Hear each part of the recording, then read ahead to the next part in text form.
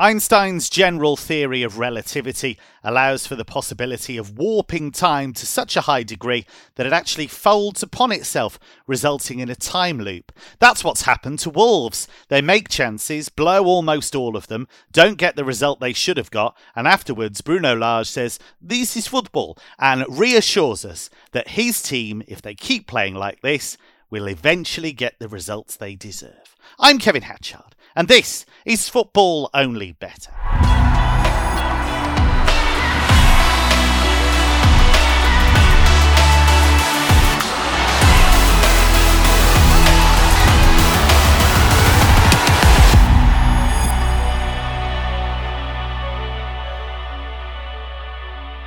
My top tipping team is also in a time loop, giving you the best bets over and over and over again. Mark O'Hare has been crunching the numbers in his underground lair. Mark, Wolves, one of the most curious sides in the division. Don't score any goals, but they do have spells in games where they look quite fun, and they have lots of flair players. So why isn't it working? What's gone wrong? God, that's $1 million question. Yeah, I mean, the underlying metrics suggested Wolves were flattered to finish 10th last season. Lack of firepower proving their downfall, but also the fact that Jose Sá was in incredible form last season in terms of the goals prevented. This season, I'd say he's probably running along average performance levels, but I know we're only 3 games in, but they've not scored since the 6th minute of the opening weekend. They went on to lose that game against Leeds, drew 0-0 with Fulham, and missed a penalty, of course, and then beaten in that game at Spurs in a pretty underwhelming match. But I thought they competed really well for the most part of that match at Tottenham. Didn't do a huge amount. First half, weren't they? Really good. Yeah, didn't do a huge amount wrong, in fairness, but they're probably going through a bit of an evolution right now. Bruno Lage is trying to implement a new look style, a new look system, and that obviously left Conor Coady needing a new club. But they're trying to flourish a bit more in the final third. That is the aim. But last season, no team that survived had fewer shots than Wolves. This time around, they're having shots, but having shots from almost everywhere, apart from the good areas of the pitch. And surprisingly so, only Leicester and Bournemouth have had fewer shots in the box when Wolves through three match days.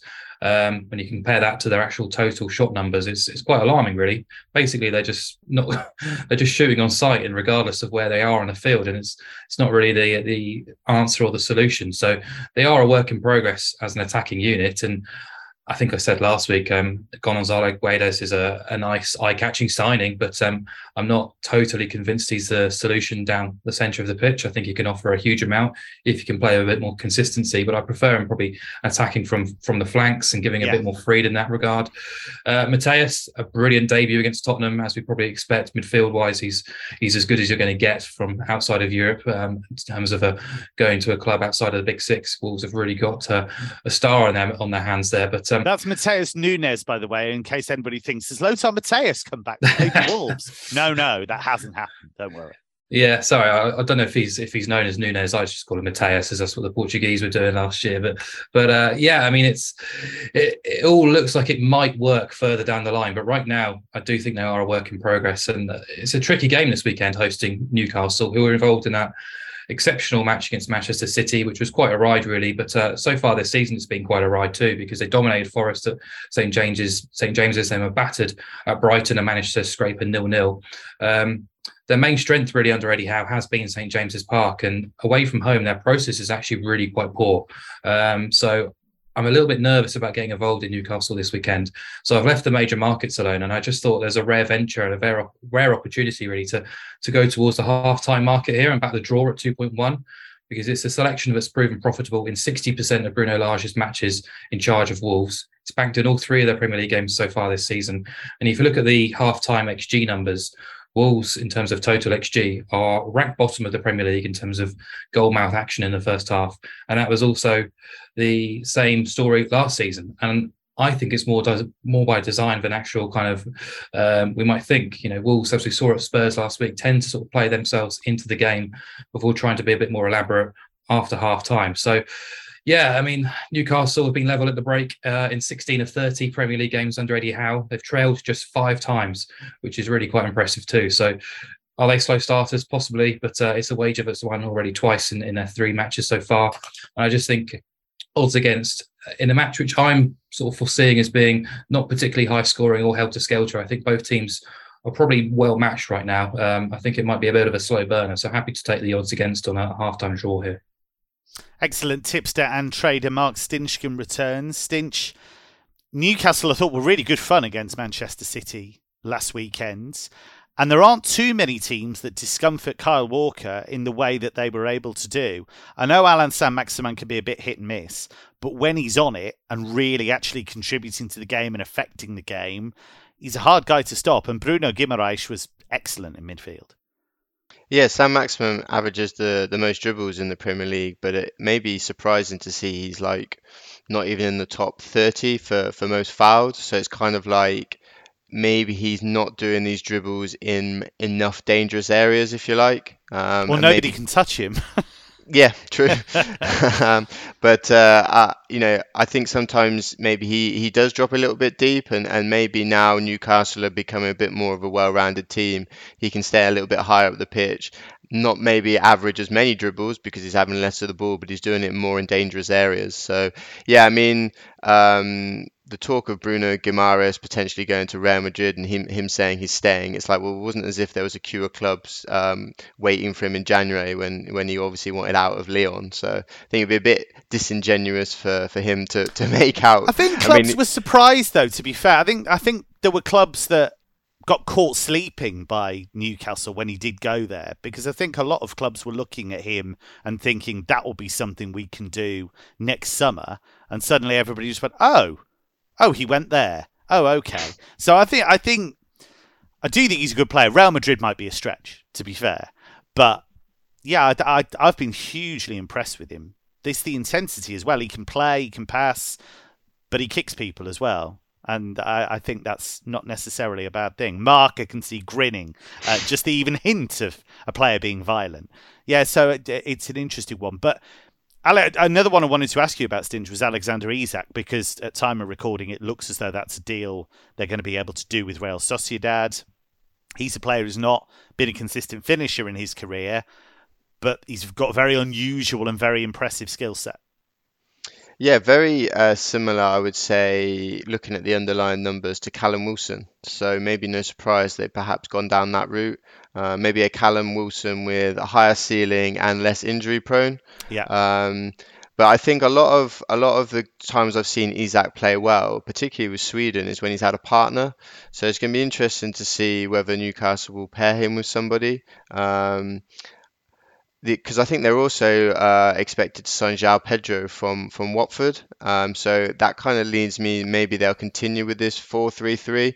I definitely think there's a player in Isak long term. I'm not sure whether Newcastle will necessarily get the best out of him, but certainly from where we were 1 year ago, fans of Newcastle worrying about staying in the Premier League. Now it's kind of, can they maybe crack the top six? I think probably is the ambition, or perhaps go and win a domestic trophy. So yeah, I'd say exciting times. Obviously, remembering the fact that they are run by a country, so we're not playing that down by any means. But in terms of this match, it is the Sky Super Sunday game, and considering these matches between these two don't tend to be exciting affairs. There's just 17 goals scored in the 8 meetings since both back in the Prem, and the majority of them have finished 1-1, and unders is shorter than 8-11. I thought with people tuning in on a Sunday afternoon and wanting something to cheer on, that there may be like a fun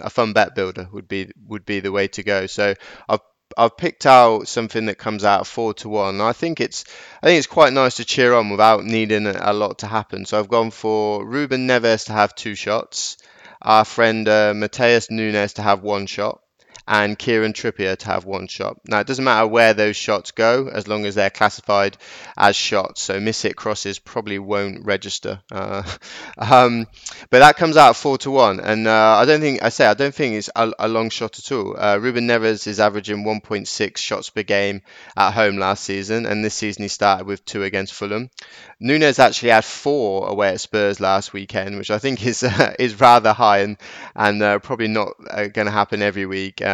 he had 1v Preston in the cup, which probably looks a bit more in keeping with his long-term data. But as I say, the bet here is just one shot, so don't think it's a lot to ask either.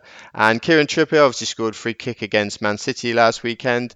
He's had a shot in half of his 8 starts for Newcastle, and I feel all you need here is basically for Newcastle to pick up a free kick near the edge of the box. And we already discussed Sam Maximam averaging the most dribbles in the league. So I don't think it's far-fetched at all. For Marcus already mentioned it could be a slow burner. I think it could be very, very dull. So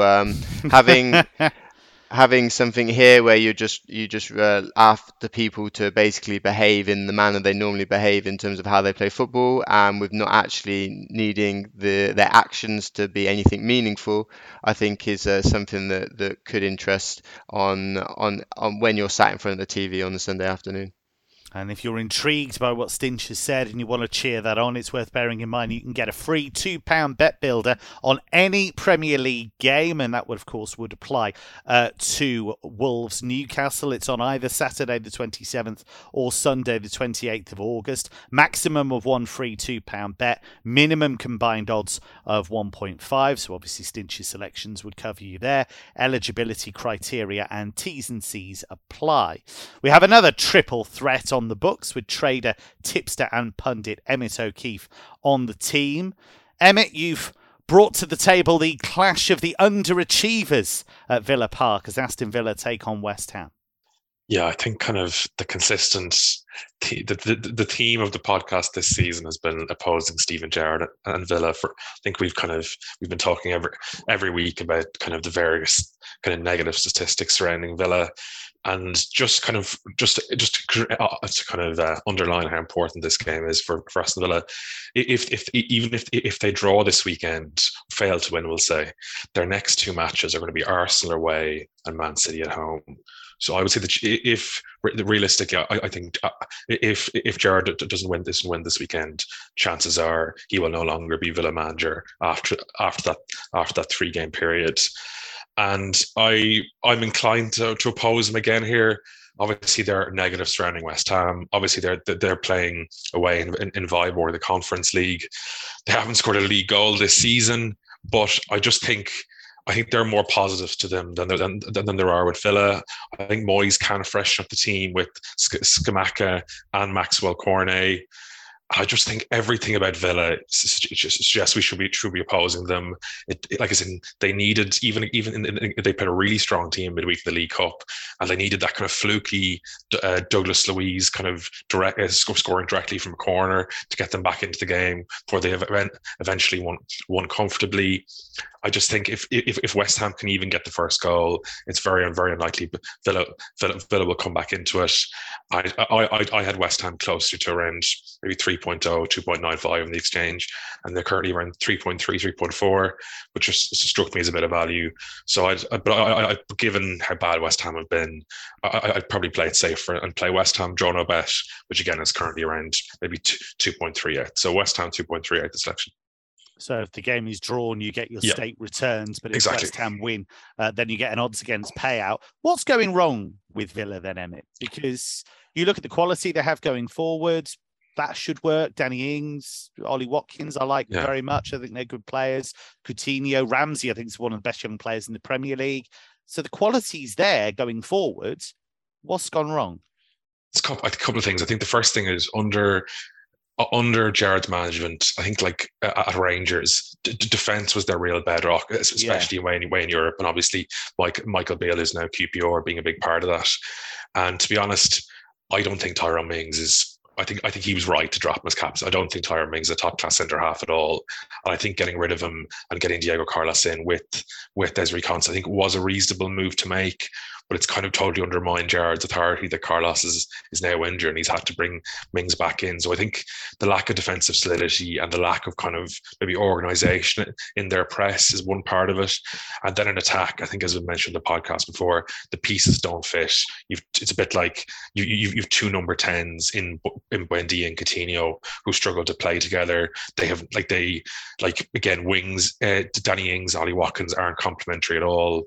Against you kind of play one or other. They don't have the pace and penetration from wide. Obviously, they've been unlucky with Leon Bailey's injuries, but he's their only kind of real quality wide option. So it wasn't really surprising to see them linked with Ismail Assar, because they're lacking kind of pace and energy in those wide positions, and the kind of the attacking players they have just don't fit together at all.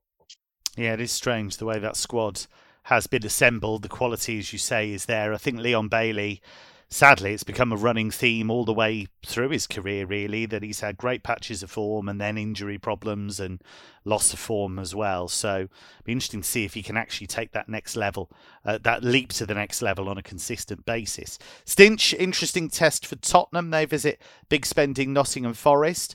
First, before we get into the game, promoted clubs can't win, I always think. You've got Norwich, who got hammered for not spending anything. Then you've got Forest, who get hammered for spending loads. Now, I know they've gone a bit over the top because they've signed so many players, but at least they're showing ambition, and at least they're trying to build a squad that can compete at this level. I don't mind either approach, to be honest. I mean, we don't know the finances probably in the forensic style of both clubs, but it makes sense that Norwich weren't overspending. I think their director of football is Stuart Webber or Webster. I think he talked about the fact that they weren't going to extend themselves, and Nottingham Forest owned by a guy that also owns Olympiacos, if I'm correct. Marinakis, yeah. Yes, and I think he's probably got a lot more money than Delia Smith and everybody else at Norwich. So I would suggest that is correct. Yeah, I think it's fine. I think the problem is really what Fulham did, as Emmett sort of referenced earlier in the show. They sort of signed like players on paper that were good, but maybe didn't fit the profile of fighting a relegation battle. And I don't think Forest are going to be in a relegation battle, but at least like having commitment and 100% work ethic. I think Fulham very attractive in terms of you coming from abroad and you get to live in London, etc. Whereas I think Forest have actually focused on players that are going to be, they're all going to be singing from the same hymn sheet basically under Steve Cooper. I'm a huge Steve Cooper fan, and I don't think they're signing these players without him signing them off essentially. And they've done their background. They've got players in that I think are going to contribute to the team ethic, the teamwork. So I think both approaches are absolutely fine depending on your long-term finances. I mean, you're not spending to try and stay in for one season. You're spending to try and consolidate. And I think Norwich are done absolutely fine in their approach. I mean, I know they've suffered relegation again, but they are likely to finish in the top six again this season. What would you prefer, to be a Sunderland or a Portsmouth or a Bury going out of business? You don't want to bankrupt yourself and then you're in the wilderness for years. You end up down in League Two or something like that. It can happen. Yeah, there's so many examples, because when you get all that big Premier League money, it's sometimes hard to see how the books are going to balance in 2-3 years, because your projections and where you're going to finish in that time can range massively, because football is a high variance game. So yeah, I don't think any issue the way Forest have gone about it. I really like them. I spoke about on the previous podcast and see in terms of season bets and trying to side with them on the handicap, but I'm not going to side with them this weekend in the match odds or even in the match. Forest are 6-1. Spurs are a little bit short at 4-9. But I think the problem here, if you were to back, so I've been backing Forest on the handicaps or double chance, but I think the problem here with opposing Forest against a team like Tottenham have got elite finishers in Kane and Son. You could back Forest here plus 1.25 on the Asian handicap. They lose by 1. You still win half your bet. They draw, your whole bet wins. But the thing is here, Tottenham, they could easily, rack up sort of expected goals of like 0.5 and win 3-0. When you've got Kane and Son that are elite finishers at low quality chances, I think it's a dangerous to try and side with Forest in that particular angle. But Tottenham aren't themselves. I would say are potentially vulnerable. You look at them against Wolves last weekend. Wolves had 20 shots, and it wasn't from game state. Tottenham didn't take the lead until the second half. So that was slightly concerning. Then you look at the fact in Spurs' other two games, they've conceded 15 shots on average across the other two games combined. Chelsea away, which obviously is understandable, but Southampton at home as well, you wouldn't expect that kind of thing. And Forest, also wary about the fact that they have been to Everton and shipped nearly 20 shots. They went to Newcastle and shipped over 20. But when they were at home to West Ham, they were very quick out the blocks. They had 11 shots alone in the first half. And I was impressed. And I think the atmosphere at the City ground is going to be like electric all season. Yeah. It's their first time back in the Premier League for 20 odd years. I think historically they are a Premier League club. They do deserve to be up in there, and yeah, I'd say I'm very, very keen on Steve Cooper. So I think that the bet I've decided on is Forest to have 11 shots at 10-11. As I said, they got that alone in the first half against West Ham. I think they'll be quick out the block. I think game state could help as well. Spurs are the 4-9 favourites. If Spurs take the leads, they could mean that they sit back and then Forest will continue to attack. So I think you've got a lot on your side here. But you could also look a little bit deeper into the game and get maybe Tottenham on your side. You could look at the match shots, so you could maybe back over 26 shots in the match or whatever, but that would also mean that Tottenham would have to contribute. So I think I'm just reducing the variance here by just siding with one team, which is likely they will have to chase the game at some point, which should lead to more shots. And I don't think 11 is a tough ask to clear when they managed it in one half alone. This football season, you can get a helping hand with Betfair's popular Bet Builder. Easily add our most popular or fan favourite football selections to your bet slip in just one tap. T's and C's in the description. 18 plus. See gambleaware.org. Now it's time for Mark My Words, the weekly feature that sees Mark O'Hare give us a European nap. Mark, the floor is yours. Okay, back to France on Sunday. We've got Brest taking on Montpellier. I think I touched on these two teams a few times already this season, but it's basically because both teams are coached by forward-thinking managers, really, who like to play expansive, attacking football, and goals tend to flow because their weaknesses are at the other end of the field. And particularly Brest, if you look at their sort of main weakness, it is defence, particularly on the flanks. And that was exposed against Lens on the opening weekend. They lost 3-2, but put up a really decent fist of things. They then drew 1-1 at home to Marseille, but generated over 2 expected goals in that game and were quite unlucky not to take the points before beating Angers 3-1 away last week, a red card helping them, but they were already ahead before that as well. And they created over 1.5 expected goals again, had 10 shots in the box. So they're going really great guns going forward. Mikel De Zakarian, the head coach, who's renowned for his kind of carefree attitude towards his teams in terms of invention and creation, and particularly at home too. They've been very strong. They've scored in 16 of the last 20 home Ligue 1 games, but recorded just 5 clean sheets in that sample, with 2.95 goals per game seen on average. Then you've got Montpellier, who beat a really poor Troyes team 3-2 on the opening day and were eviscerated by PSG, but still managed to score twice in a 5-2 defeat in Paris, and then lost from a winning position at home to Auxerre last weekend, 2-1, 2 red cards going against them. So there's been 15 goals in their first 3 games. They're now without their defensive midfielder Fayed through suspension. Unfortunately, their best playmaker, TJ Savanier, is also suspended. That is a big blow, but I still think they've got enough punch going forward. There's a lot of pace in that team, a lot of exciting youngsters coming through, particularly in midfield and forward areas. They are traditionally the great entertainers in France. So I expect them to get on the score sheet, but they're just far from trustworthy defensively. Major concerns at centre-half, huge concerns they're defending from set pieces too. So I think the ingredients are in place for a high-scoring game here. Montpellier have scored in 14 of the last 20 away days, kept just 5 clean sheets. We only are 3 match days deep in this Ligue 1 season, but collectively these two teams have seen BTTS bank in 6 of 6, overs in 5 of 6, and over 3.5 goals in 4 of 6. So happy to take over 2.5 goals, and both teams to score even money.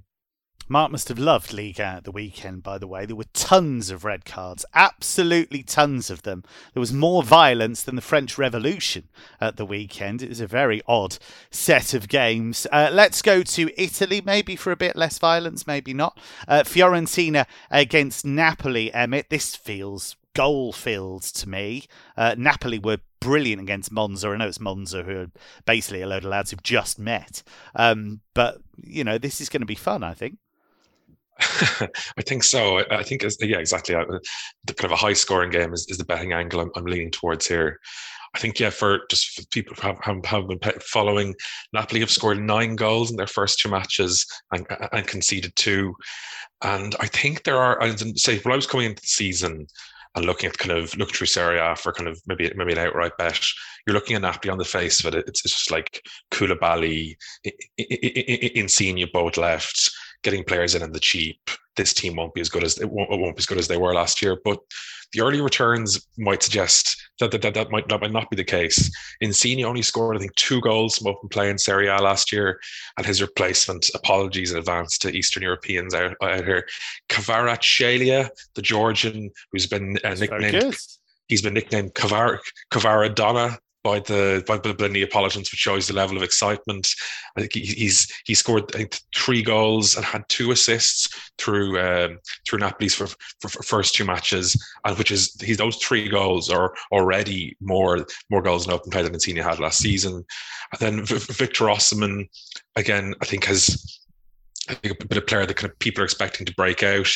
He's only scored 2 goals, but he's 15 shots in his first 2 matches, which is an incredible amount. That's like 7.5 a game, which would be way more than even the likes of Neymar and Messi would have for PSG, which does indicate to you how many chances that Napoli are creating.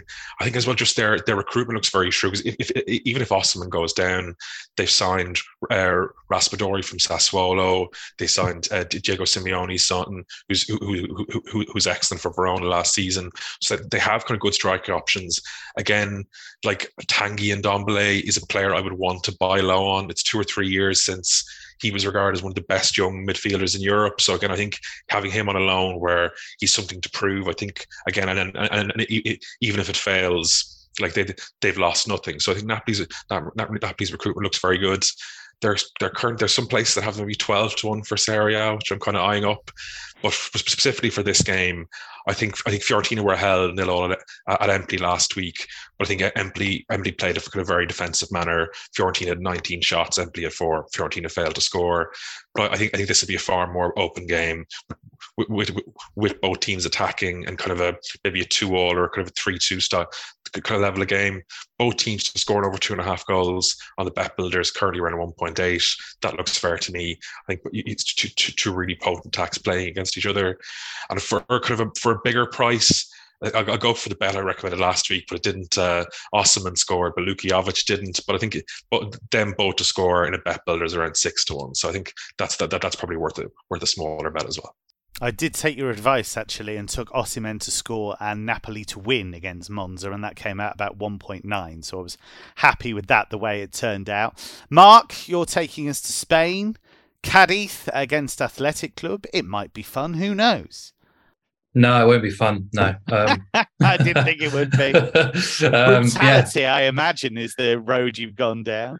Yeah, that's an angle. The Liga referees were only just released this morning, so I've not had a huge chance to dig into things in the card markets. Not from jail. He means they've told us who the referees are going to be, not that they've just been released this morning.